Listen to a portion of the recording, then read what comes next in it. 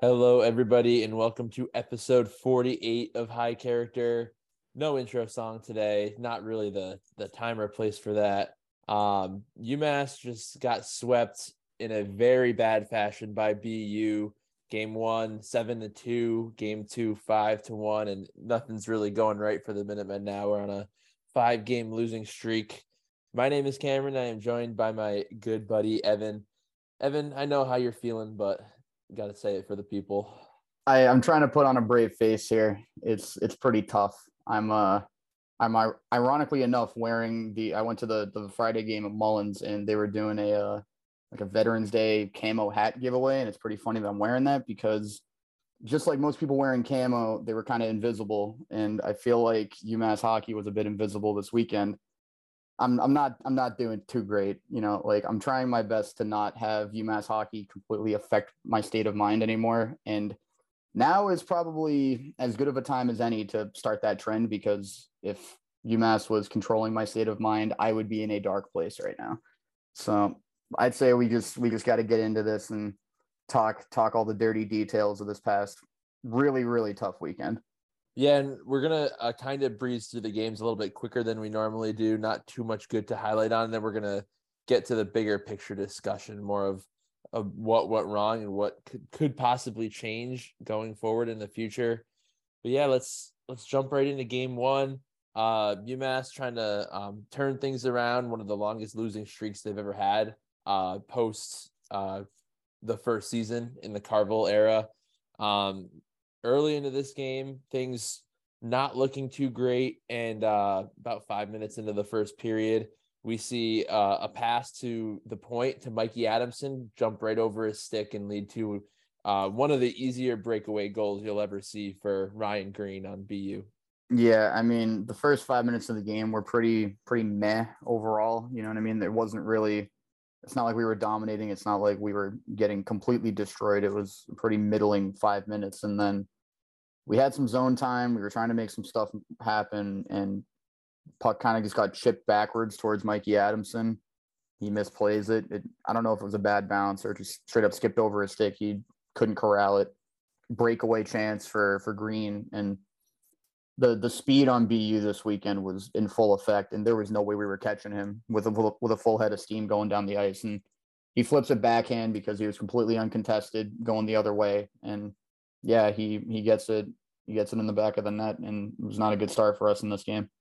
Yeah, I forgot to mention right before the first goal, we see no Aaron Bollinger again this series. So that was of note on the defensive side. And Luke Pavicic was in goal to start this game for UMass. That first goal really wasn't his fault at all. He got put out to dry on the breakaway. So the rest of the period, pretty honestly even.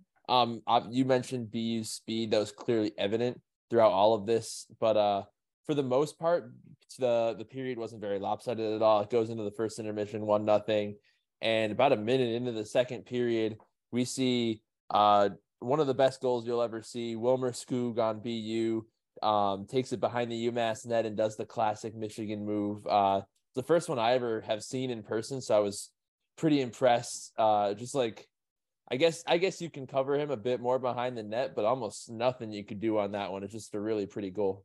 Yeah, this was the first goal of this sort that I've seen in person as well. So if you want to call it a treat, I guess, but obviously it was under the worst possible circumstances as UMass fans. I've seen petitions online to rename this goal from the Michigan to the Skoog, because I'm pretty sure that this guy scored at least 2 or 3 of these in his career. I know for a fact he scored one of these last year, so it's kind of his specialty. I don't really know if it's something that you're really game plan for, like that's just one of those really high skill plays that kind of just organically happens. I feel like there is probably a bit of scouting that you can do, knowing that that's kind of this guy's signature move. Maybe you want to cover that a bit better, but they had a lot of bodies down low and we only had so many guys covering that area. So I don't know. It seemed like, I'm looking at the goal again. I'm trying to see who was covering that post. I think it was Adamson at the time. He doesn't have the greatest stick reach. He's not the biggest guy ever. So he was trying to cover 2 guys at once. We had 4 guys plugging up the slot, and you had 2 guys down low being covered just by Mikey Adamson. That's not a recipe for success. And it was a good play by Skoog overall to elevate the puck and, make a pretty sick play. You know, we talked about their speed earlier on in the episode already, but they're a skilled team too, and they're going to make you pay for, you know, leaving defensive errors like that. So that was a solid goal in the grand scheme of things. You know, it was, you know, it sucks to watch, obviously, but I mean, it's not like it was an inherently insanely bad goal to give up. You know what I mean? Like, that's just one of those, what you would think to be a once in a lifetime play for this guy, but apparently he just makes it happen on the regular now. So who knows what to expect out of him. But yeah, it's, again, 2-0 kick to the gut. We just can't seem to get anything going right now. Yeah, and things went very far downhill after this goal. When things are said and done in the second period, it might be the worst period of the season for UMass. Cut to about halfway through, BU goes to the power play. Penalties were a real problem for UMass this weekend. We'll have a little bit more on that later. But we see Quinn Hudson just skating laps in the offensive zone, not having to pass the puck. Guys not really stepping up on him. And he gets it skates into the slot and just nips one. A really, really good snipe, but he had so much room to work with just skating laps around UMass. I had a really bad sense of deja vu when you were just describing those goals, because you said that this was probably the worst period that we've seen out of UMass hockey.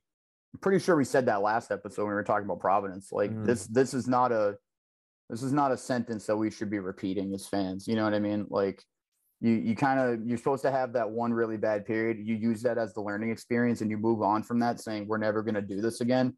And it looks like we're both repeating that, and it's getting worse. Like, this goal, no, like, I get it, it's a power play opportunity, but that just means you're undisciplined if you're going to be, you know, giving up power plays like that. Like, when you're playing against a team that, again, has a lot of speed and skill, you basically have to commit penalties to try and keep up with them. If we're not going to be able to match them in a quote unquote legal way, you know, to play the right way and make actual defensive plays, that's when we get called for things like tripping and hooking, because we get lazy because we can't keep up with them.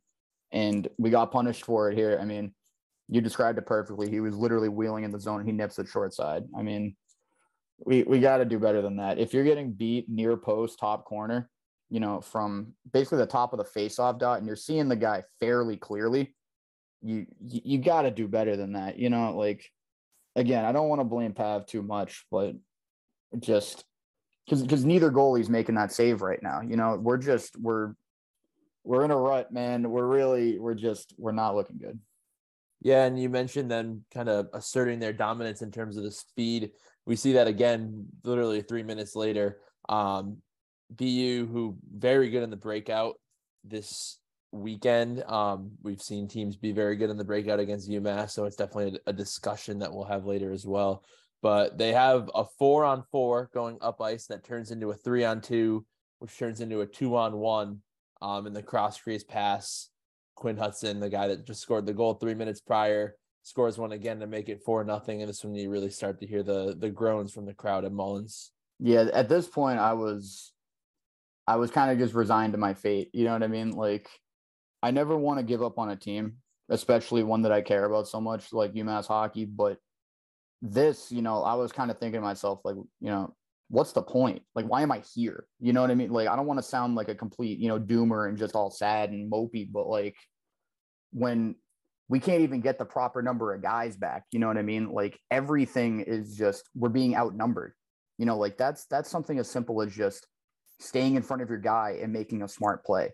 Like, I understand that, you know, we're a young team, and I think I'm starting to slowly accept that. I think that's kind of what this losing streak has done to me. And I get it now. You know what I mean? Like, we were spoiled by the beginning of the season, and everybody online's been saying that. And I'm really starting to agree. I think I was kind of, I guess the term would be, I don't want to say spoiled, but just like, you know, I think we were overachieving expectations, and now the cracks are really starting to show. So we can move on to the next goal. I don't really know what else to say. Yeah, the next goal, literally 10 seconds later, BU wins the faceoff. UMass has two guys pinch up on them way too hard, and they get exposed. Another 2-on-1 down ice, and Riley Green buries another cross crease literally 10 seconds later. And the really demoralizing thing here is halfway through the second period, you had the majority of the student section after this one stand up and start to leave the building. Like, Uh, another goal that there's absolutely no excuse for being scored on. Yeah, I mean, I'm not even gonna bother explaining the goals at this point. The only thing that I can really add to this, because it's just kind of sad. I usually when we talk about these goals, I look on Twitter to like refresh my memory to try and just, I can't remember every goal that happens. I was looking for the next clip to see this goal. I realized in the tweet they said that the goals were scored so close together, they put them in the same clip on Twitter. I didn't even have to go to a new tweet to see the goal against. Like that's sad. Like I was literally getting lost trying to look for this goal, and it was literally just in the same video. Like BU didn't even bother to split it up into two separate videos. That's how close the goals were to one another. So that's pitiful at this point. Like you said, Cameron, when it rains, it pours, and that's where we're at right now. And at this point, Luke Pavicic was pulled from the game for Cole Brady.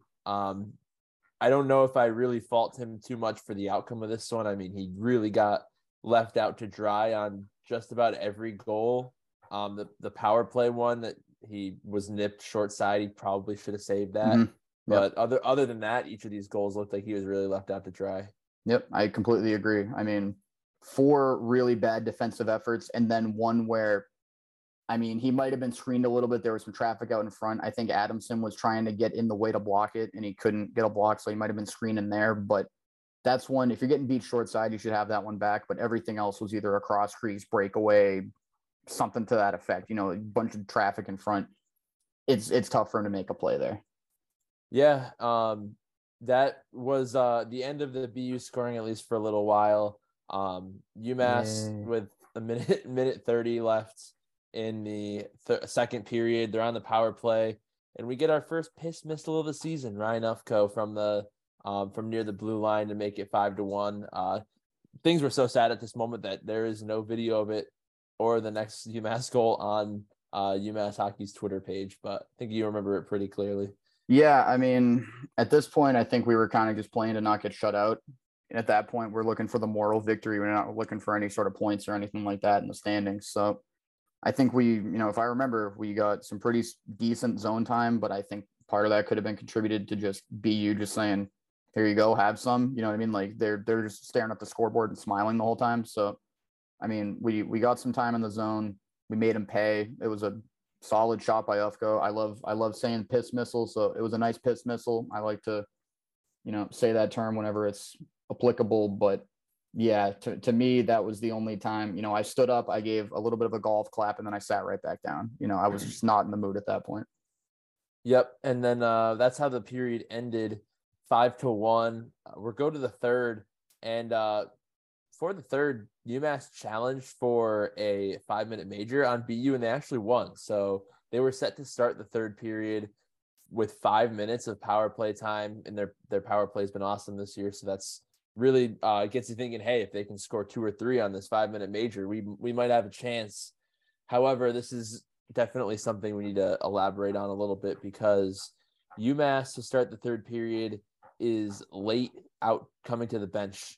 We can only imagine it's because Coach Carville and the staff was laying into them after what we think is probably the worst period they've had this season. They come out late. Coaches usually come out before the players do, and the coaches are a good minute behind the players, and UMass gets penalized for it. Protocol violation was the call. We haven't seen one of those before, but it negates the first 2 minutes of that 5-on-3, the penalty that you'd really give yourself a chance if you could score a couple on.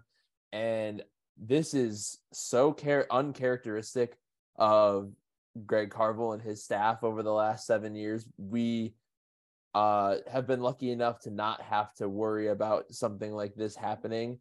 And I do think that we need to criticize them a bit, just because, hey, if the coaches are giving a speech, it's not on the players to say, hey, we have to go out there at this time. So what has gone from a poor effort on the player side turns into an entire team situation, just really unacceptable in all regards. Yeah, I agree. I mean, the only thing I could possibly say is like that could be, I guess, maybe some sort of way of Carvey trying to like just really lay into the boys and try and get them motivated. But at the same point, if he wants to use it as a teaching lesson to try and get them to play better in the future. One, knowing what we saw from the game after, didn't really work out that well.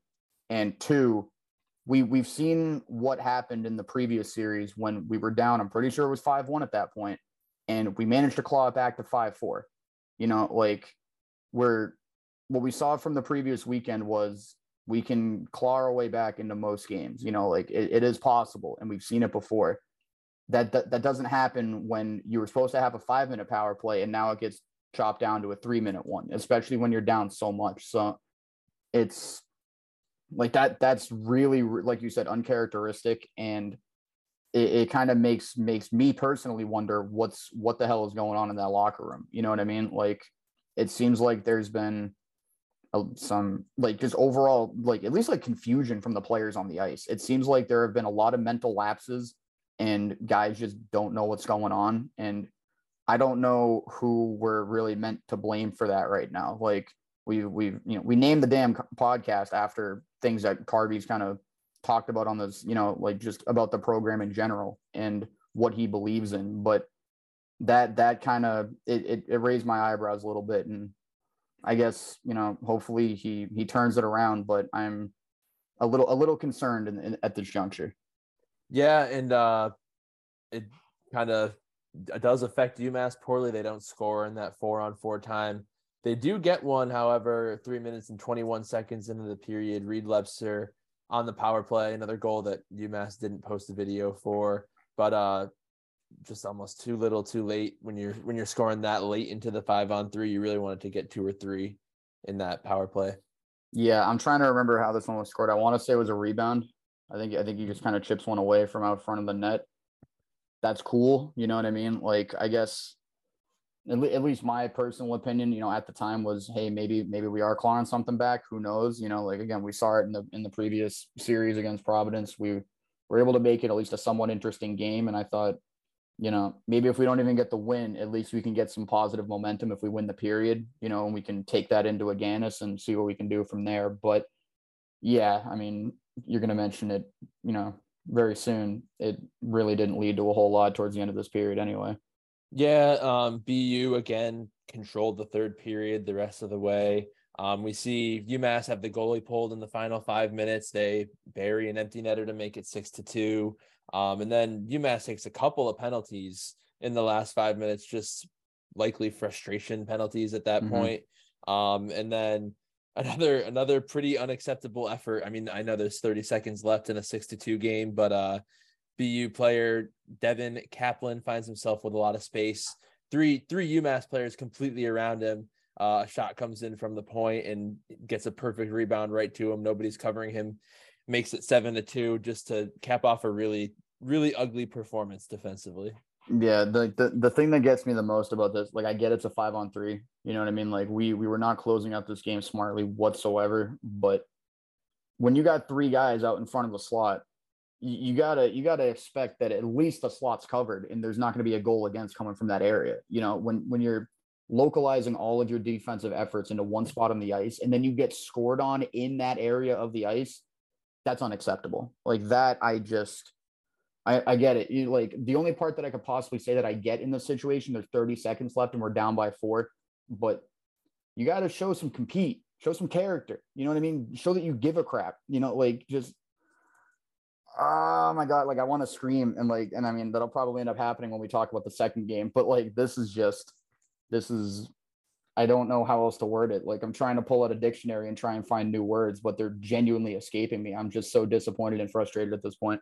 Right. And I think the feeling is warranted. Like, we've seen this team's skill. Obviously, they beat the number 1 team in the country twice handily. So the skill is there for them to do it. The problem in this game was clearly effort all around. Like, everybody on the team, the effort was just not there. And at the end of every game at Mullins, they do their handshakes and salute the crowd.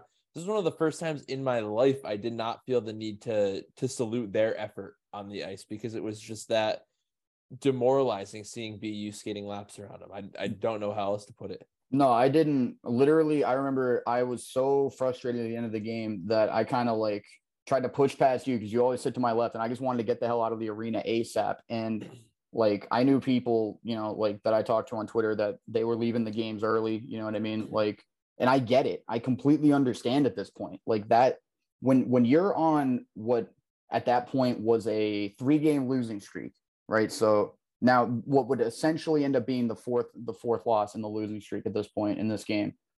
How do you not show more effort? Like are like it's not just me and you thinking this too, because literally every single person on Twitter that is even remotely attached to this program and gives a crap about this program, they were all saying the exact same thing. You know what I mean? Like there's a distinct lack of effort and caring that goes into like just what they do on the ice. And if a 3-game losing streak now to be a 4-game losing streak isn't what's going to motivate you, what the hell is? Like, what are you waiting for? What's going to be the kick in the ass that you need to figure it out? You know, like, and it's not even like it's just a couple of specific players that deserve benching. It's the entire team.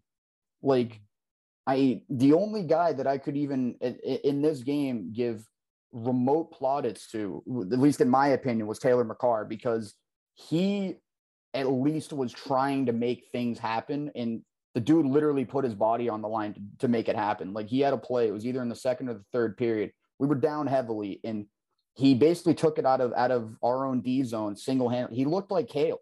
He genuinely was trying to pull off Kale moves. He went full head of steam down the ice and just skated it in. And that, I think, was the only semi-clean zone entry that we had the entire game with speed and skill. Like everything up until that point was dump and chase hockey. And we finally, he was holding the guy off with his left hand, skating around the corner into like the area behind the net. And he clearly loses an edge. I don't know if he got bumped and it was a lack of balance or whatever. The dude was skating like 20 something miles an hour at this point. He was looking like McDavid. It was insane, but he loses his legs out from under him. He crashes into the boards and he started, favoring his wrist towards the end, and he skated away toward the bench. He didn't even end up playing the next game, but this dude's literally putting his body on the line to try and get a spark into this team. Like everybody, from what we've heard, loves him in the locker room. He clearly gives a shit about the program. He's the only guy that I could even give a remote golf clap to in this game, because it looked like he was the only one that actually gave a shit. And fair play to him, you know what I mean? But even at the end of the day, it wasn't enough. This team has to try and both come together as a team, making, team-oriented plays, but you have to show individual effort as well, because that will give a whole boost to the team as a whole. And I didn't see that from basically anybody else other than Taylor. And that was only one play. You know what I mean? Like it really wasn't even a whole lot outside of that. So it's starting to get old, man. I thought we were going to have only a couple of episodes of this sort of demeanor, and I was expecting this to come out in the beginning of the season. I'm thinking, okay, we lose to Denver. Maybe we would probably take care of Union. And then once we got to Hockey East play, it'd be, pretty tough. But again, when you start the season off so well, you start to think, maybe we got something here. And the regression that we've shown is catastrophic. It wasn't even like a gentle, roller coaster ride downwards. It was a sheer cliff. This was looking like, the Great Depression, like the stock market just literally fell from the top to the bottom instantaneously. That's where we're at right now. Like everything changed when we let in that goal at the end of the game against Merrimack to take it to OT. That was when everything changed. That, like, we might have to look at that goal this season and think, what if that didn't happen? Because that's where I think we're at right now. Because that's when I saw the major shift in the energy. Yeah, no, I agree with you. You mentioned Taylor McCarr. In our conversations, at least with each other, we thought it was only a matter of time before that kind of play from him gets him injured. Mm-hmm. We love the effort, absolutely, but he does play recklessly. He throws his body around, skates a little faster than he should be sometimes. We love the effort, but yeah, it was just a matter of time before he got himself hurt. We hope it's not too serious. You mentioned he was out for the second game. Big lineup changes for the second game. Don't remember all of them. You can check our Twitter for the lines to see just how different it was. But also Cole Brady gets to start over Luke Pavicic in this one. Didn't affect much in the grand scheme of things. But yeah, we jumped to game 2. UMass came out pretty strong, actually. They almost dominated the first 5 minutes. They looked really strong. Passes were connecting. Just looked pretty good. In the middle 10 minutes, I thought it was pretty evenly played back and forth. not too much of a difference. But in that time, we see BU score the first goal of the game. It was a shot from the point that just had the juiciest rebound ever off of Cole Brady. And nobody in the slot for UMass went over to clear the puck. It sat there for a while. BU player skates right into the slot and buries it to make it 1-0. Yeah, so I guess I'll do a couple of housekeeping items for me just real quick to get it out of the way. So first, just to talk about the lines, I think the only main thing that I just wanted to point out is it seems like the third line was just completely and utterly switched up. Like Kennedy O'Connor and Owen Murray came in, which is nuts. And then Tyson Dick moves down to the extra forward spot, which we talked about after last series. You know, we think maybe he could get demoted at some point due to some boneheaded plays. Seems like that happened here, but I think kind of the big part about that whole thing is that I think this is the first time that the freshman line's been broken up in its entirety. Like that was our leading scoring line, and it seemed like everything else in the lineup up until this point was being switched around, but that specific line. And seeing that line finally gets switched up, it was, I think Matt Koopman ended up taking the left wing spot on that line.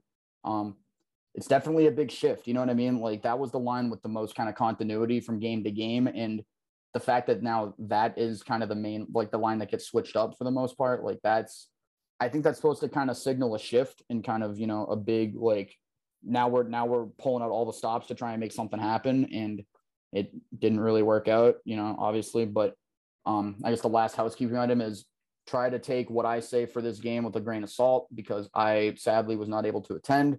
I had to go with some friends in Connecticut, so I was predisposed for this game. So I'm going to default to Cam's kind of ideas for the most part when we're talking about this game, because I don't want to act like I know what I'm talking about when I didn't watch the whole game. I'm going to be completely honest and transparent whenever possible. So yeah, I can really only give commentary on what I'm seeing on Twitter, but yeah, this goal was the juiciest rebound I've ever seen.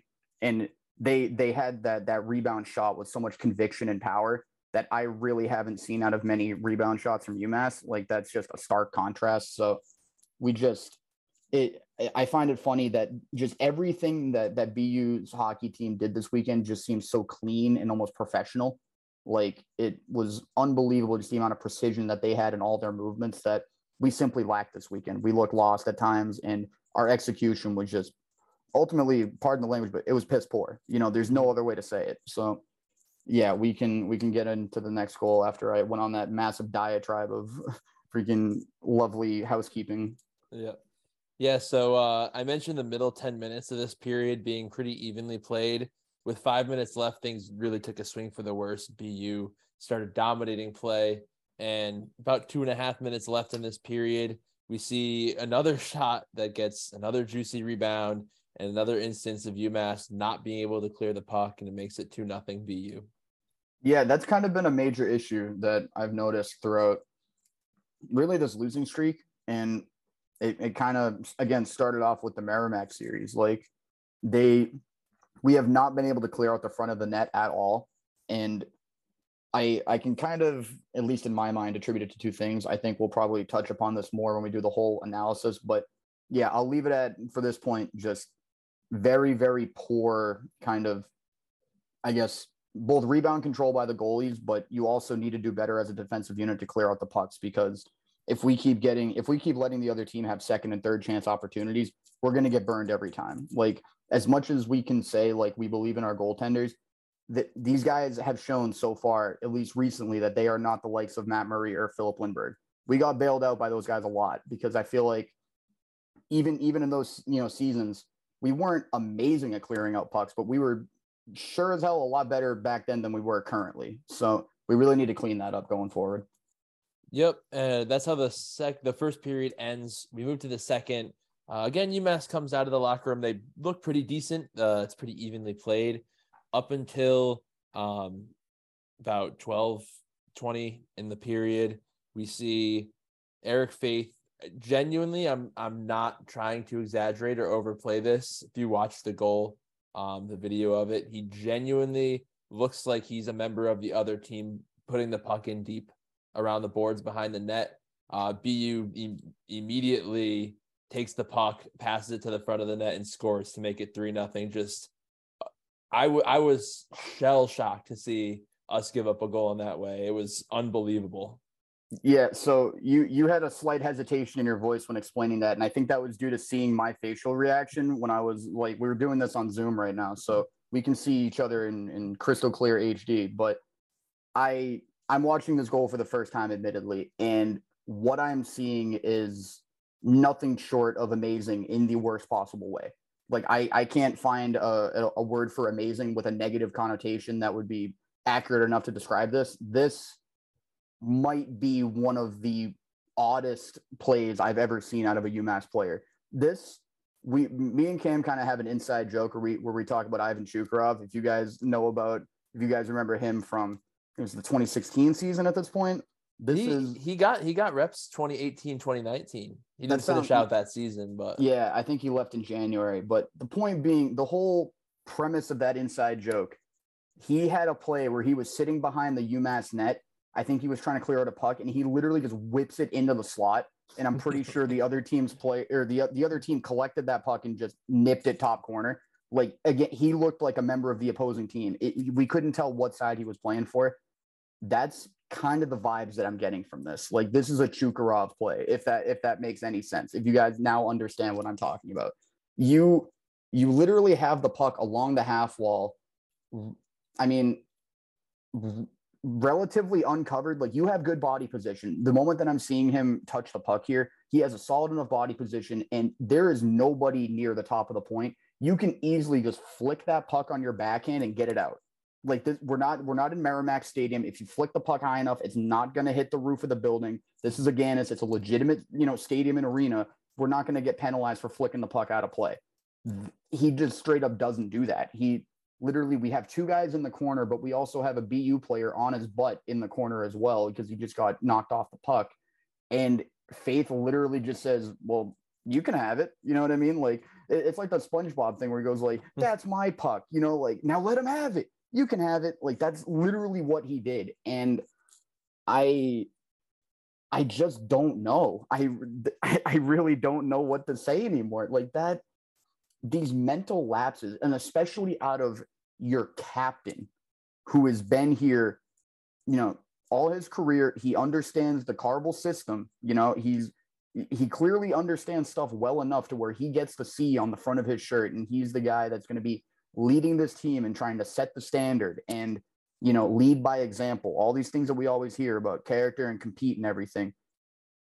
There has to be a level of character and compete with everything that this program does, but you also have to have, I guess, quick enough hockey IQ. Like, I'm not going to roast this guy and, talk about, his hockey IQ, because I never played a game of organized hockey in my life. I'm looking at this from a beautiful TV perspective, and I can see the whole ice here. I get that he can't, but you're a D1 athlete, my guy. You know what I mean? Like, I feel like we're in the position to expect better out of this team.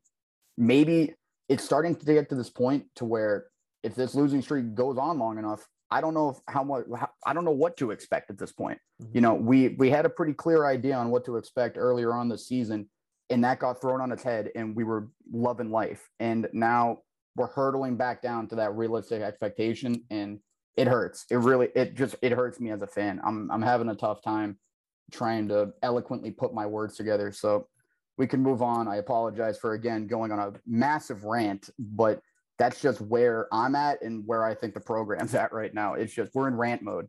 Mm-hmm.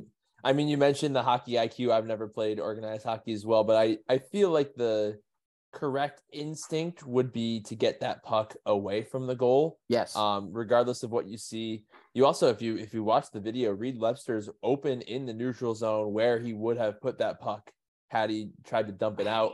But alas, that's not what happened. UMass goes down 3-0, and that's how the second period ended. And we go to the third. Immediately out of the jump, Faith does redeem himself. UMass gets a 2-on-1 off of an awesome steal from Cal Fuke and puts it home to make it 3-1. Yeah, I guess the only thing I can really add to this, because like we said in the previous game, no UMass goals being posted up on the Twitter, and obviously BU's not going to post that. So I really can't contribute too much under the topic of this goal, but just to kind of touch upon, again, like, I don't want to beat a dead horse, but just going back to the previous goal, because there was one last thing I wanted to add. I've noticed that the notion of kind of trying to clear danger by playing the puck behind the net has been very prevalent in the past couple of games. We've had multiple botched drop passes from going from behind the net. Like, that's kind of been our default way of getting rid of pressure when we kind of have guys draped on our backs trying to, take the puck away and pressure the puck carrier. And we've done this whole play it around the boards and try and, leave other guys in the dust that way. And it's already burned us in the past.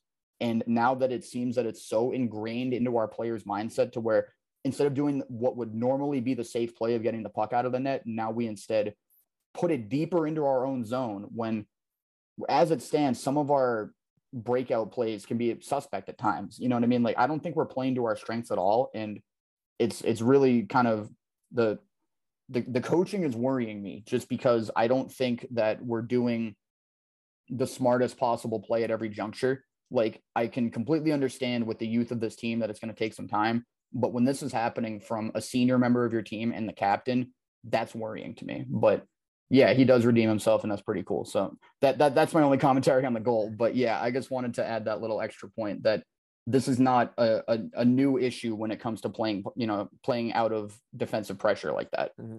I mean, it's kind of telling, right? The only goal in this game comes from a steal in the offensive zone and not like a zone entry or like a setup play like that. So that was UMass's first and only goal of this game. About 9 minutes into the third, we see another effort that just really leaves you shaking your head. Right off a face-off, a BU player is easily able to skate the puck into the slot with no effort from the UMass skaters to really defend it. Cole Brady gets put in desperation mode. He dives out to try to poke check the puck because there's nobody there to help him. Ends up tripping the guy, and before he does, the guy gets a pass off to another open BU player right in the slot, just uncovered, who nips one home to make it 4-1. I had my face in my hands after this one. This just brutal. Yeah. And they get a penalty off of it. It can't get any worse, can it? Well, it does, because we'll talk about the rest of the game. But I'm looking again at this goal for the first time, and right off the bat, I understand what the team is trying to do here, but they are very, very aggressive with their face-off setup. Usually when you take a defensive zone face-off, you at least want one guy kind of sitting near the goal line in case like we win it cleanly backwards, or like usually you kind of want to have one guy in that sort of defensive position in case we lose it, or it kind of, at least it seems like in this case off the draw it kind of stalls out a little bit, and both players kind of can't get a clean grasp on it. And the right winger on this play that gets the primary assist on the goal blasts directly into the faceoff dot, and he's essentially uncovered because everybody else is either already in breakout mode praying that we win the faceoff and we can counter the other way. But that means that we have nobody back to try and cover this guy that is now actively rushing in on our goaltender uncovered.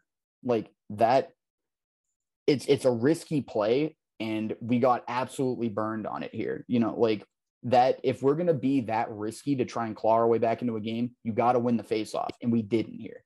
And I'm trying to figure out who this was playing left wing on this. It looks like it's Ufko. He's kind of in like the left wing position, trying to, I guess, cover the guy that's now actively rushing the faceoff dot to try and get the puck. He's slow on this reaction.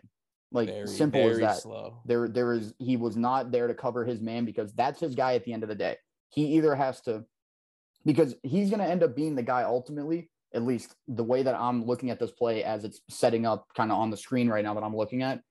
It looks like if we win the faceoff back cleanly, he's going to be the guy to loop around the backside of the net and get that puck and then make a play with it. He's caught so flat-footed that even if we did win the faceoff there, he would have got beaten by the guy that he's right next to when he lines up on the faceoff anyway. So whatever we were trying to do was doomed from the very start, just due to simple, like, we're not making the right adjustments when it comes to putting out our lines. Like, we're not matching up guys effectively. We're not playing to our strengths. We're putting, defensive kind of, I guess, assignments onto the wrong people. Like, this is easy to say for me as a fan that's not seeing the preparation that goes into these games. I'm assuming the coaching staff has looked into this stuff extensively, and this is what they think is going to work best. But all I can deal with is what's in front of me and what I'm seeing happen in real time, or it's not really real time because it happened last night, but you get the idea. Like we're just getting outworked. As simple as that. You know, if we show a little bit more hustle and Ufko moves his feet a bit more there, and we have guys that can recognize the plays quicker, this could have been a preventable goal. But instead, BU, I don't even know if I want to say this, but they were looking fast, hard, and prepared this game. We were not. Simple as that. You know, they looked like the things that we like to pride our program on, and it looks like we're missing that core identity right now, which is super concerning to me. Yeah, and to be that flat-footed off a face-off in the defensive zone, completely unacceptable, like you said. And like I mentioned before, Cole Brady got penalized for tripping, and on that power play, I was actually live tweeting this game because I was there, and I was typing the tweet about the goal to make it 4-1 when this one went in. Literally 40 seconds later, just another kind of like the last game. A lot of room to skate in that offensive zone for BU, and they nip one from that exact same spot, kind of near side. Probably a savable puck, but makes it 5-1. All right, so two things. One, Cameron, we didn't even talk about this. Now you know how I feel because I was live tweeting the game before this, and the exact same thing happened. So we both know what it's like to be in the middle of talking about a goal against, and another one happens in the same tweeting period, which is the worst possible feeling as a person that is trying to get out accurate information to everybody on a live tweeting basis. But that really sucked. And I mean, I guess the only counterpoint that I can say to your argument is Cole Brady could not see a damn thing on this play. I think BU actually put their largest guy out on the ice specifically to screen Cole Brady on this play. I mean, I'm looking at the goal. He shifts over at the perfect time, right as basically number 18 is pulling off his little toe drag to try and snipe it. The guy in front of the net, I think it's 32. That might have been Skoog. Of course it was, because why wouldn't it be? That guy was dominating us all weekend. He just kind of does this little cha-cha slide shuffle over to the right, and he's standing right in front of Brady. Brady is literally in a butterfly, and he has no idea where the puck's at.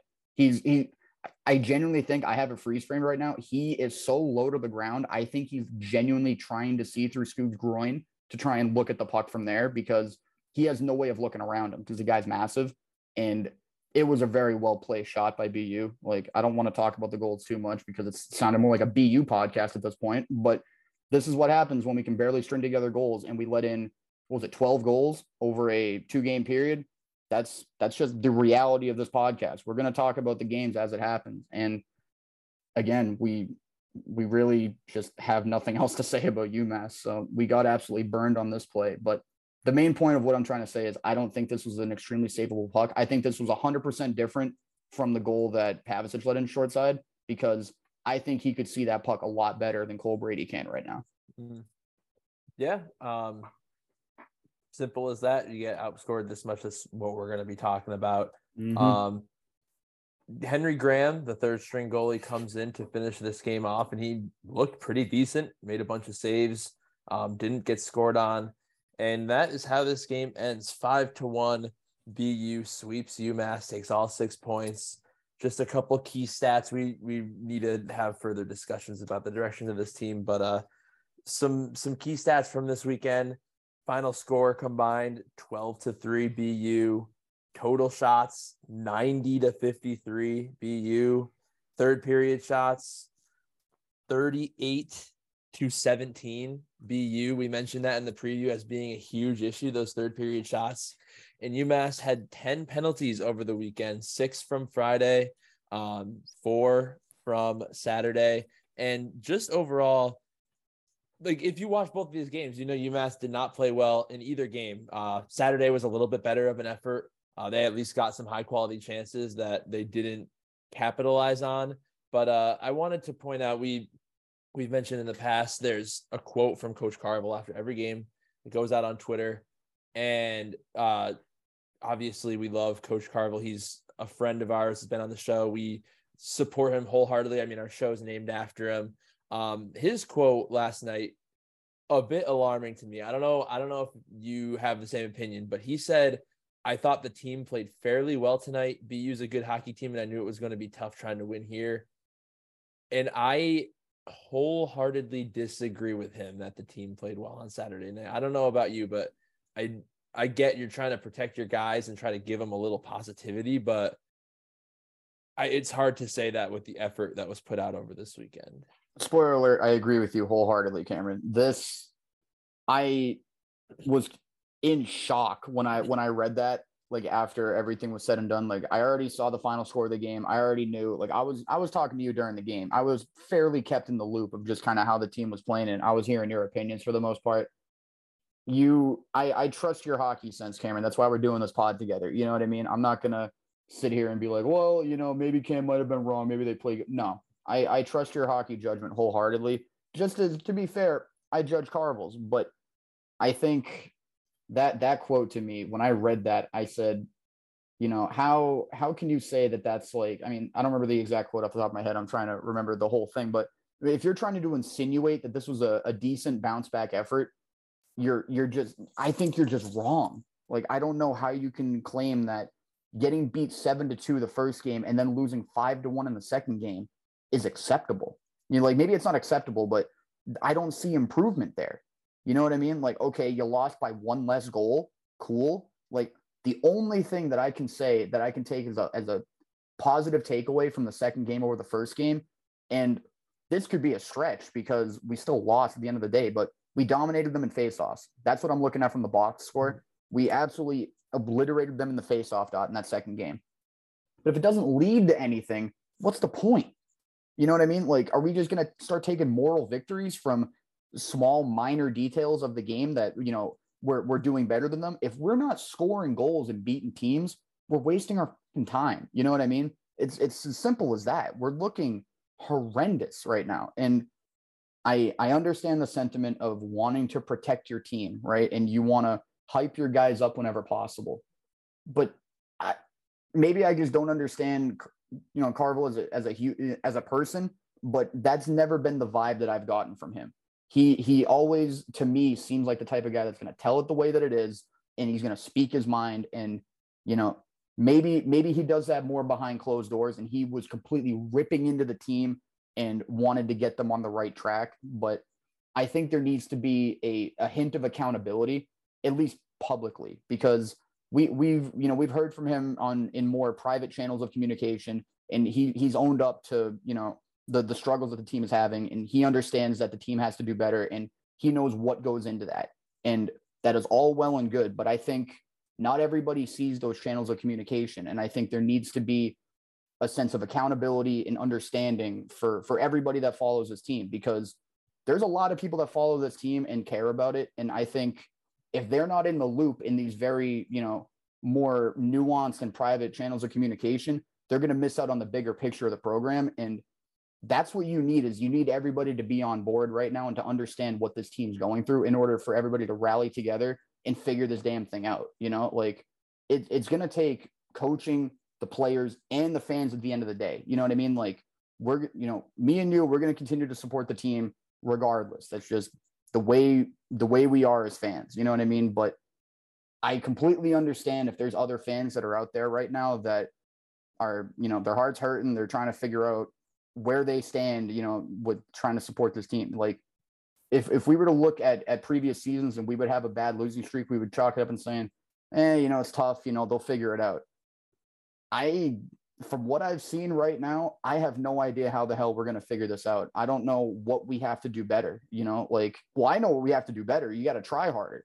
It's as simple as that. Like, I don't see the effort right now, but it gets to the point where if we're sitting here getting in these high character, high compete guys, and now they're on a 4-5 game losing streak at this point, and they don't know what has to happen to get out of this rut, I just don't know anymore at this point. Like, what's going to give? Because you can blame puck luck and bad bounces all day. That's not what happened here. We got utterly dominated in almost every facet. If we want to talk about face-offs, whoop-de-doo, who very cool. I don't care at this point. You know what I mean? That's a trivial matter. I don't even know the main point that I'm trying to make at this point. I'm just venting. Like, this is ridiculous. And it's really upsetting to me. And reading that quote, which I guess is kind of what, again, started this whole rant on my part, it just utterly confused me. Like, I just don't understand the message that was trying to get across there. Hey, I got a little bit more to this quote that might irk you even a little bit more. All right, let's hear it. After that, what I mentioned before, he said, I was proud of the team tonight. I thought the game was closer than the score. I really don't think it was. Like, you're not going to win games when you can't clear the puck effectively. That was the main issue of this game. And that quote gives off good try UMass vibes to me. Like, I know that's a big statement, but like, I don't know. I was not proud to be a UMass fan last night, and I don't know anybody that was, and that is why it's so troubling for me to hear that, I guess. Isn't it kind of ironic? I'm pretty sure we lost to BU when that good try UMass thing, I'm pretty sure we lost to them when that whole thing started. So if that's not the definition of irony in the textbook, I mean, I don't know what the hell is. Like, that's insane to me. But again, I can only complain about the quote so much just because I didn't actually watch the full game. I can't see the nuances of what happened in this game. But if we, I just looking purely at the box score and from what I was hearing from every other person that was watching this full game, and these people, I, for the most part, trust their hockey instincts. I feel like UMass hockey fans are a fairly educated bunch on the whole. I think when it comes to watching hockey games and understanding what's going on. So just, I don't understand how you can say that a 5-1 game is closer than like what the scoreline suggests. Like, there's no way that you can think like, well, we could have had a couple of those goals come back. You know what I mean? Like, no, it's called we couldn't execute. You can say that about any goal against ever. You could say, well, if we did this better, that wouldn't have been a goal against and we could have won that game. It could have been a closer game. You don't say that about effort.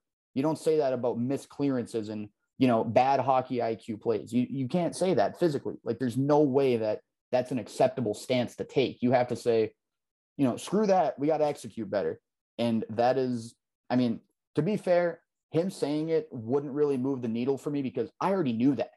I think most educated UMass fans would already understand that, but I think hearing it from the horse's mouth itself, I'm not calling Carvel a horse, that's just a saying, but, hearing it, hearing that in general, just, it would just make me feel a bit better, like, I don't know. I just feel like there needs to be more public accountability for that, but I'm not really sure who to blame because at the end of the day, the coach can motivate as much as humanly possible. It's up to the players at the end of the day to make these plays happen and actually be the guys that are going to be the playmakers come game day.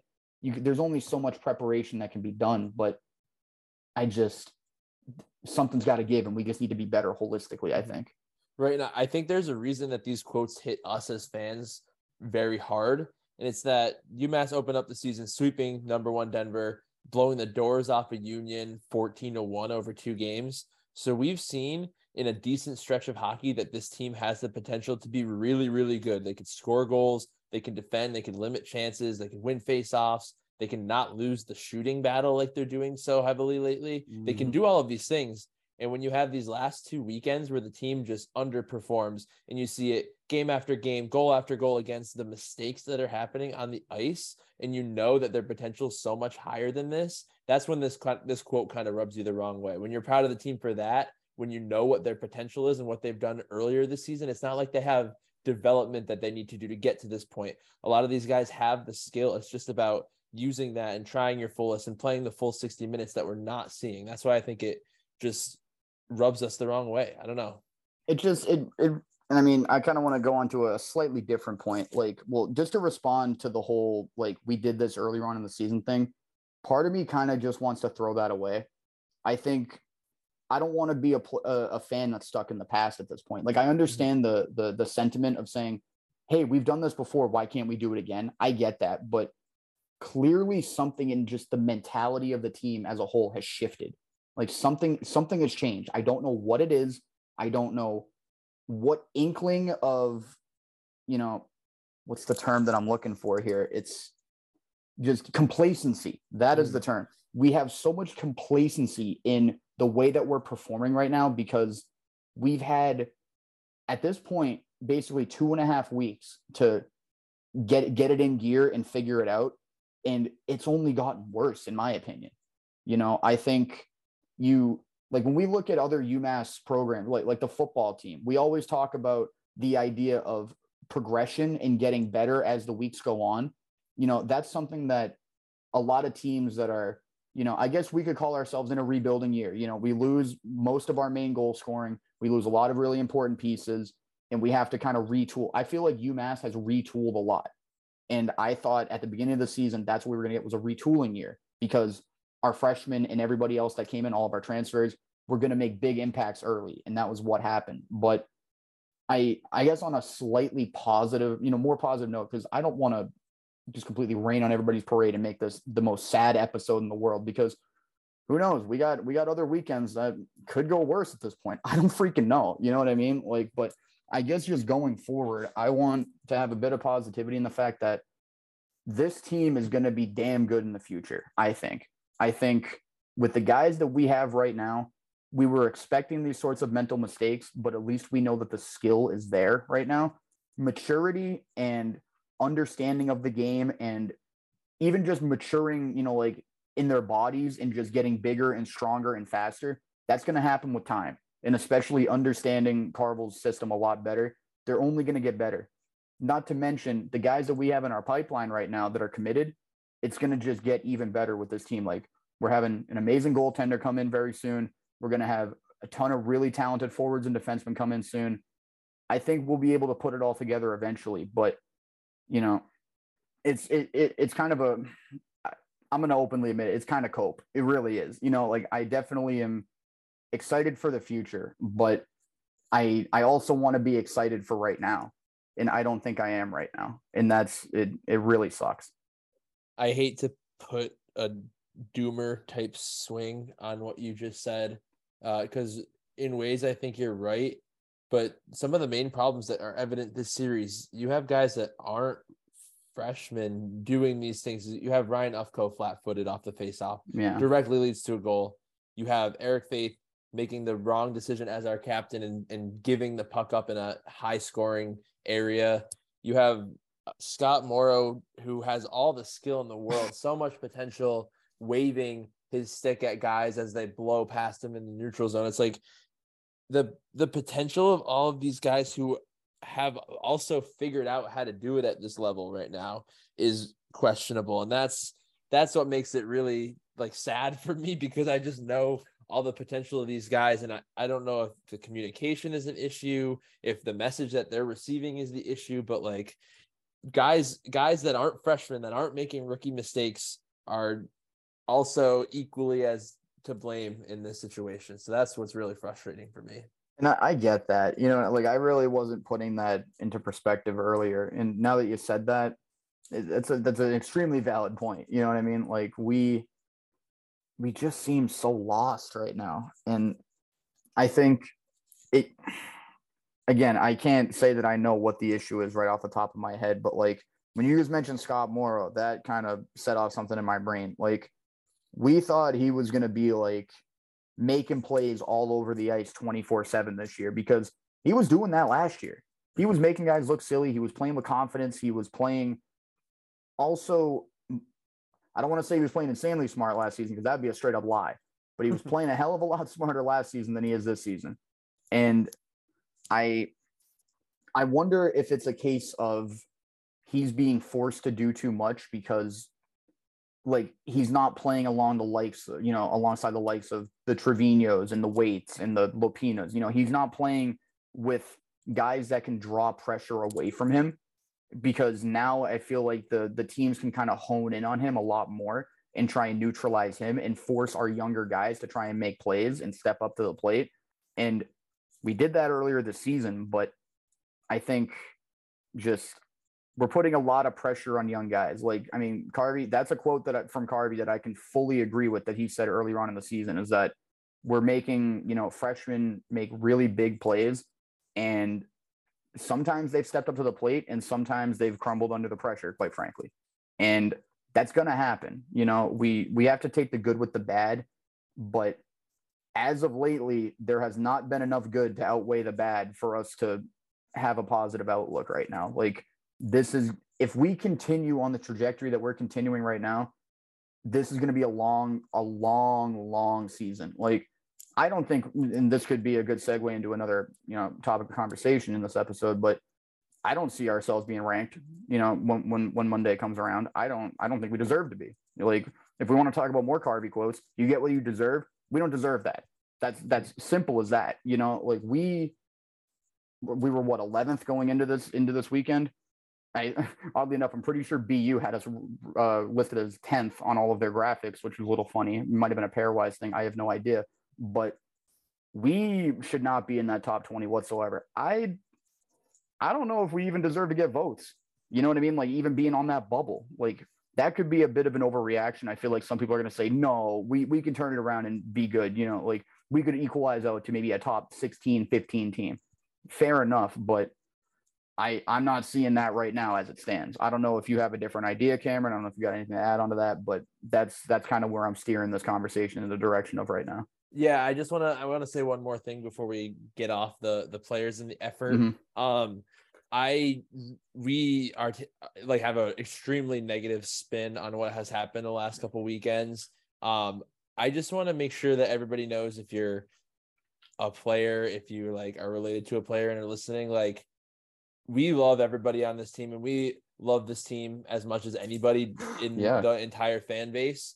We're extremely passionate. So when losses like this happen, please take what we say with a grain of salt. I feel like we've been very harsh over the last hour of talking about this, that it could be taken the wrong way. We're just extremely passionate. At the end of the day, this really isn't that important. It's a game that we're lucky enough to get to witness every season. So no, it's no hard feelings at all. We're just trying to say what we see. Outside of recording this, we have no ill will or ill intent to any of the players or the coaching staff or anything like that. We're just kind of, this is our kind of way of venting. We're just getting all our feelings out. After this, it'll be completely good. We're going to Belfast next week, and if we see some of the guys going out, we're going to be their best friend. We're not against anybody right now. We're just getting our frustrations out. I just want to make sure everybody knows that. I just wanted to echo that really quickly before you move on. I wanted to, the way that I can kind of attribute this in my mind is it's kind of like therapy in a sense, just talking out there, getting the thoughts out there. If people listen, that's awesome. We appreciate everybody that listens, but at least for me, I just feel like I can't fit everything that I feel about this team into a Twitter post. If Twitter wants to start slapping, 3,000 character limits onto their tweets, that'd be awesome. I could start writing, 3-paragraph essays that you'd see on the MCAS back in the day if you were growing up in Massachusetts as a middle school student. But there is just, I don't know. It's, again, we love this team to death, and I completely agree with that. You know what I mean? And that's why I feel like we feel so strongly about the things that we say. It's not coming from a place of just inherent negativity or trying to make the program feel bad. You know what I mean? At the end of the day, we're just two guys talking about this team that we love. You know what I mean? We're not here to have some sort of crazy lasting impact where the players are gonna be nervous about what we think. That's never going to happen. We know that. We're not stupid, but we just want to, we want what's best for the team. You know what I mean? We want to see this team grow and succeed as both being amazing players on the ice, but we understand that one of the core values of this program as well is making just good humans in general. You know what I mean? And one of those big pillars of, kind of, I guess, what's the term?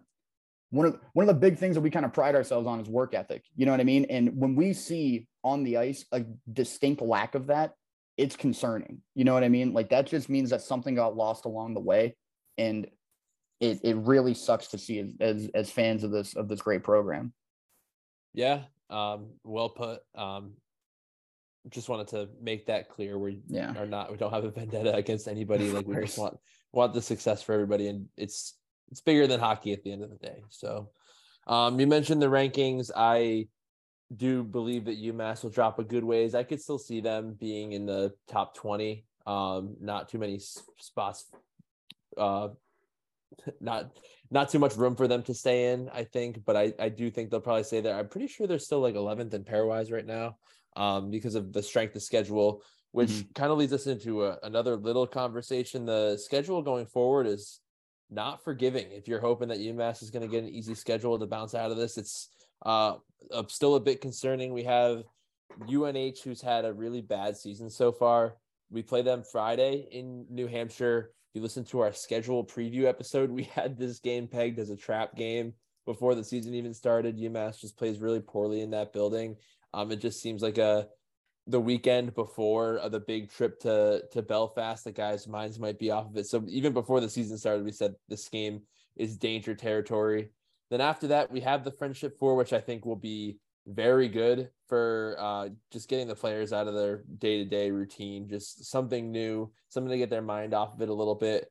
But on that weekend, we have a ranked UMass Lowell team in game 1. Game 2 will either be a ranked Quinnipiac team or Dartmouth. Obviously, Dartmouth would be the easier opponent, but if you win on Friday, you get Quinnipiac most likely. Then after that, another game with Lowell, who's ranked, and another game with Merrimack, who's also ranked. So this schedule has been brutal the last 3 weeks, and it does not get any easier. Not at all. I mean, I'm going to be at that UNH game just because I kind of have a personal goal where I got to see a UMass W in every Hockey East arena, and I think they're the only ones that I haven't. Oh, obviously Maine as well, but I've never been there before. That's going to be, I think, towards the end of the season. But yeah, I kind of pray at that point we can get a win in Maine. That'd be pretty freaking cool. But as it stands right now, I mean, if we play like we've been playing recently, I'm not too hopeful. But yeah, I'm going to be at that UNH game, so hopefully we can see an improvement there. But after that UNH game, and again, like you mentioned, it's a trap game. It's not good. Like Lowell, ranked team, they've had I shouldn't say they've had our number, but every single game that we've played against them has always been super close. And yeah, sometimes we come out on the winning end of that, and sometimes we come out on the losing end of that. I think more recently we've come out on the winning end, but again, just recent form dictates we are not in a good spot right now, and teams can take advantage of that. So if we can have a really big bounce back game against UNH, I think that puts us in at least a decent spot to make some noise in the Friendship Four. But coming from, us two, we were being so, highly praiseworthy of the team.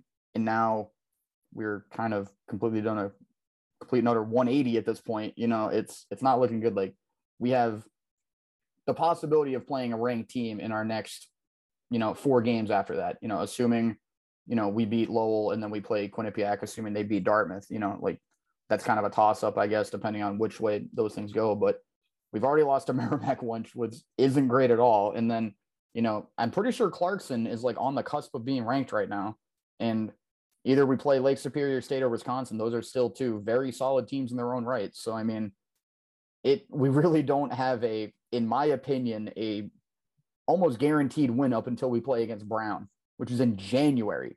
That is 2 months from now, basically. Like, everything that is on the schedule is going to be hotly contested, or we're going to be considered the underdog most likely, which is not how we expected to see the schedule at the beginning of the season when we did our preview. So I'm nervous, man. You know what I mean? Like, if we're going to be this streaky of a team, when we started off with, we basically were undefeated in 5 games, and now we are winless in 5 games. We're at that 500 mark. We got to figure out which way we want to swing. And I think it starts on Friday in the New Hampshire game. And I don't want to say it, but I think the result of that is going to dictate which way we go. And if history serves me correct, I'm not feeling too great. I'm obviously hopeful about I love the team. I'm always going to back them. I'm always going to put them in my corner. But if we got to be realistic here, it's going to be a damn tough one. And that's really sad when I'm pretty sure we're going against like the worst team in Hockey East right now statistically. Like this.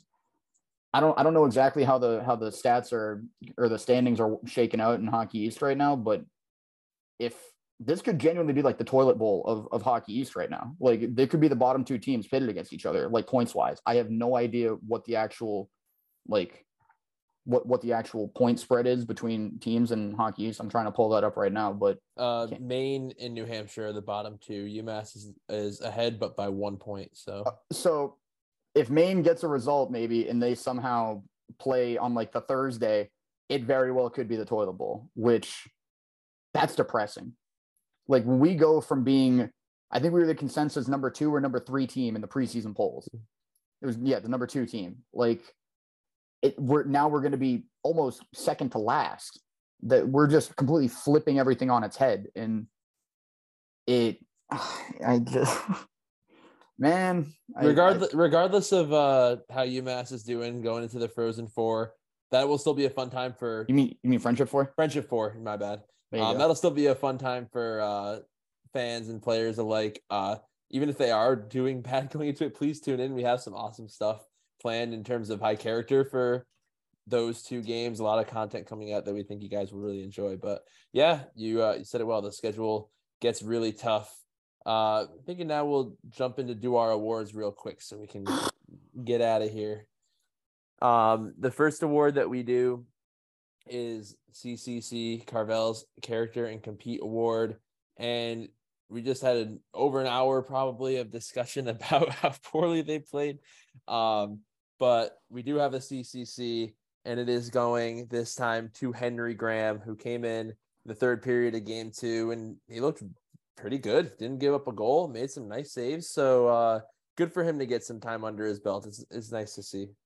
Yeah, I mean, the circumstances around him going in are obviously not ideal, but he's still rocking the 100% save percentage. It's something, you know what I mean? Like, fair play to him. He's gotten a lot of praise recently from the coaching staff for being a competitor and just being an overall really good teammate and really good contributor. And he's doing his thing in net, you know what I mean? Like, I made a joke on Twitter, I think last night when he went into the game, like, maybe we start him next game and then he starts his Richter Award campaign. You know what I mean? Like that'd be pretty damn cool. I mean, that'd be, pretty unlikely in the grand scheme of things, but yeah, when you have the team playing the way that they're playing right now, and what's essentially your third string goalie at this point, after the recent performances from our other 2 goalies, who knows who's the third string right now? I genuinely have no idea, but he's doing his thing and I'm happy for him, because usually third string guys they don't get a lot of playing time. And when he's gotten his playing time, he's looked solid. So fair play to him. Go on to the next award, I guess. Yeah. So the next award that we give is the Good Try UMass Award. Somebody we want to see do better in the next outing. And I think it's only fair with the performance this weekend to not single anybody out.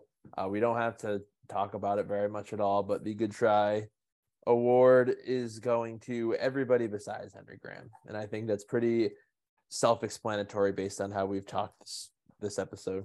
Yeah, I don't think we've ever given an award like that. And frankly, I never thought we'd have to. I didn't think that this was going to be something that bad to where I don't even want to call it a joking award. Like, it sounds like one, but like when we talked about after the second game, we kind of came to that consensus fairly quickly. I mean, I'm pretty sure it was your idea, and I wholeheartedly agreed with it. And as much as that pains me to say, but there really was not a bright spot on this team at all. And even if there was, not even really sure if it's worth mentioning, just because the team has to be better than the sum of its parts. You know what I mean? Like, nobody is bigger than the team right now. And the people, I mean, I think the players really need to come together as a team and find a way out of this. You know what I mean? Like, and it's not going to come from individual inspired performances. It's going to be a team effort, and it's going to be a bunch of collectively good plays culminating into overall dominance, from the team. And until that happens, man, I have no idea how these awards are going to go. Like this, I never thought we'd get to this point, and that just kind of shows like the straight up danger we're in. Like this is a very, very poor stretch of games for this team, and they just simply got to figure it out. Yeah, not much more to say than that. We will now go to our custom awards. We're each going to give one out. Evan, what is your custom award from this weekend? Quick disclaimer, this has nothing to do with really the person that I'm giving this to, but more or less just the goal and the overall kind of wordplay associated with it. I'm giving the Piss Missile Award out to UFCO for the Piss Missile.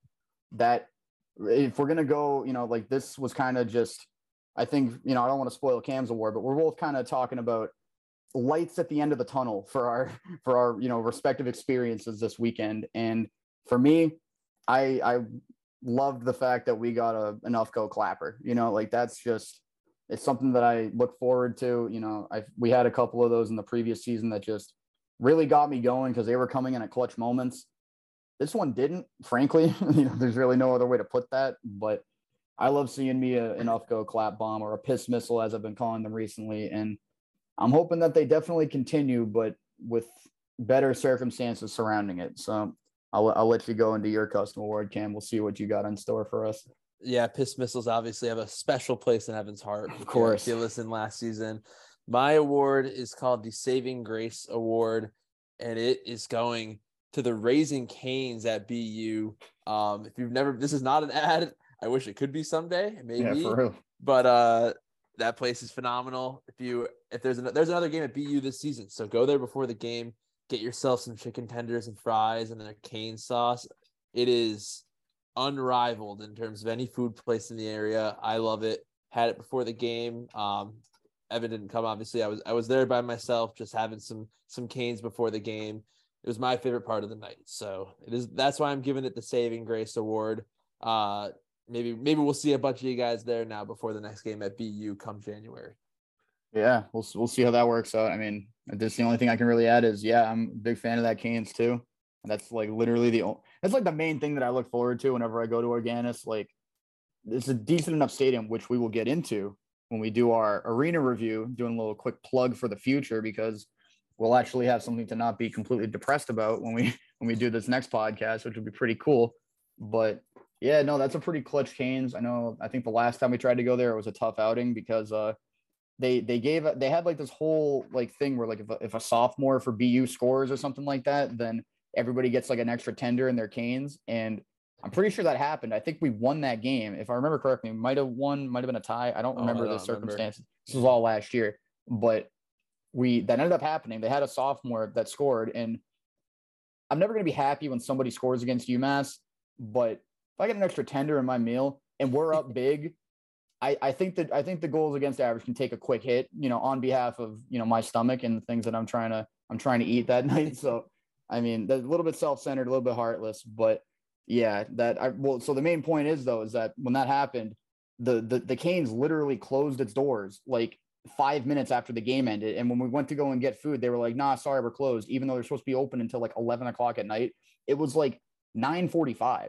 And they said, yeah, we're not dealing with all these people. We don't want their money. So that was a little upsetting to say the least. So I still have a bad taste in my mouth with that Canes personally, but there are also a lot of good taste in my mouth because the food there is really damn good. So I think they can get a pass. If it's any consolation, they were open after the game last night. So it seems like they've adjusted what they're doing over there. They've definitely figured it out. Now, can we just let UMass hockey figure it out, and then everybody will be on the same page and I can be a happy person again? We'll figure that out when the time gets there. Yeah, we will. I'm just going to run through the out-of-town Hockey East scores, and then we will send you guys on your way. So Friday night, absolute classic of a game between BC and Northeastern. At Northeastern, BC was up 4-1 with 9 minutes left, apparently, and Northeastern came back and tied it with a fraction of a second on the clock to eke out that tie there. So awesome finish. Merrimack beats Maine in North Andover 1-0. Providence and UConn tie 1-1 in Providence, and Vermont beats New Hampshire 2-1 up in Burlington. We'll take it over to Saturday's games. Another good one between BC and Northeastern. BC wins 3-2 at Conti Forum. Providence and Connecticut tie again 6-6. This one was crazy as well. Merrimack beats Maine again 5-3, and Vermont beats New Hampshire again 2-1. So pretty much what you'd expect. A couple big time games Friday and Saturday in Hockey East. And we look over to the standings. We already mentioned it a little bit. UConn's got 20 points already. They're out to a really hot start. UMass sitting in 9th place with only 4 points. So if they want to avoid playing in the opening round of the Hockey East tournament, they have a long road ahead of them. It's going to be a tough hill to climb for sure. Yeah, I mean, it's just insane to me how quickly things can turn in terms of Hockey East points. Like, again, we were thinking we're not too far off of being the number one ranked, you're like the number one kind of preseason poll team, and now to go into, if we really don't want to play in that opening round and have to play extra game, like that was not something that even crossed our minds 3 weeks ago. Mm-hmm. Like literally before Hockey East, play even started, we were thinking to ourselves, we just came off with some really big wins and we were dominating people. This seems good. We're going to be in a good spot. And right as Hockey East play starts, it completely and utterly just went to shit. You know what I mean? Like there's no other way to say it. It would just completely just went off the rails. And it's shocking to me how quickly those things can change. You know what I mean? Like seeing UConn, you said they had 20 points already? Mm-hmm. Did they win every single game that they've played so far? Like what is 6-1-2 on their record? That is, so wow. They're getting a ton of points every game, basically. Yeah. Like they're averaging I think over 2 points per game. They've only had one game where they didn't get points. That's literally insane. And I think we've only had 2 games where we've gotten any points at all. Mm-hmm. And those were both in the same weekend, and both of those games went to overtime. We have one combined regulation win in terms of points. You know what I mean? No, we have 1 overtime win, 2 overtime losses for 4 points. Yeah, so exactly 4 points. So that, all right, Cam, you got me. But you know what I mean? It's it's not good still. It's not exactly. Good. It's such a minor difference. 4 points against 20, and everybody had, I'm pretty sure, UConn ranked below us, and they're doing their thing right now. So it's Merrimack second place with 18 points. Yeah, when I look at that, again, this is going to sound like major cope, and it probably is a little bit, but the Merrimack series doesn't really leave as bad of a taste in my mouth now that I'm seeing how well Merrimack is playing. They're probably going to be, I think they were ranked 16th this past week or something to that effect. They're going to move up even more. You know what I mean? They are a very, very solid team right now, and it doesn't make me feel as bad that we had, the fact that we got 3 points against them in that series, kind of nuts in the grand scheme of things. You know what I mean? That is a decent takeaway, but the fact that that's 75% of our Hockey East points that we've accumulated so far this season is concerning. So that's, I guess, a minor silver lining when it comes to Merrimack, but we're in danger, simply put. Yeah.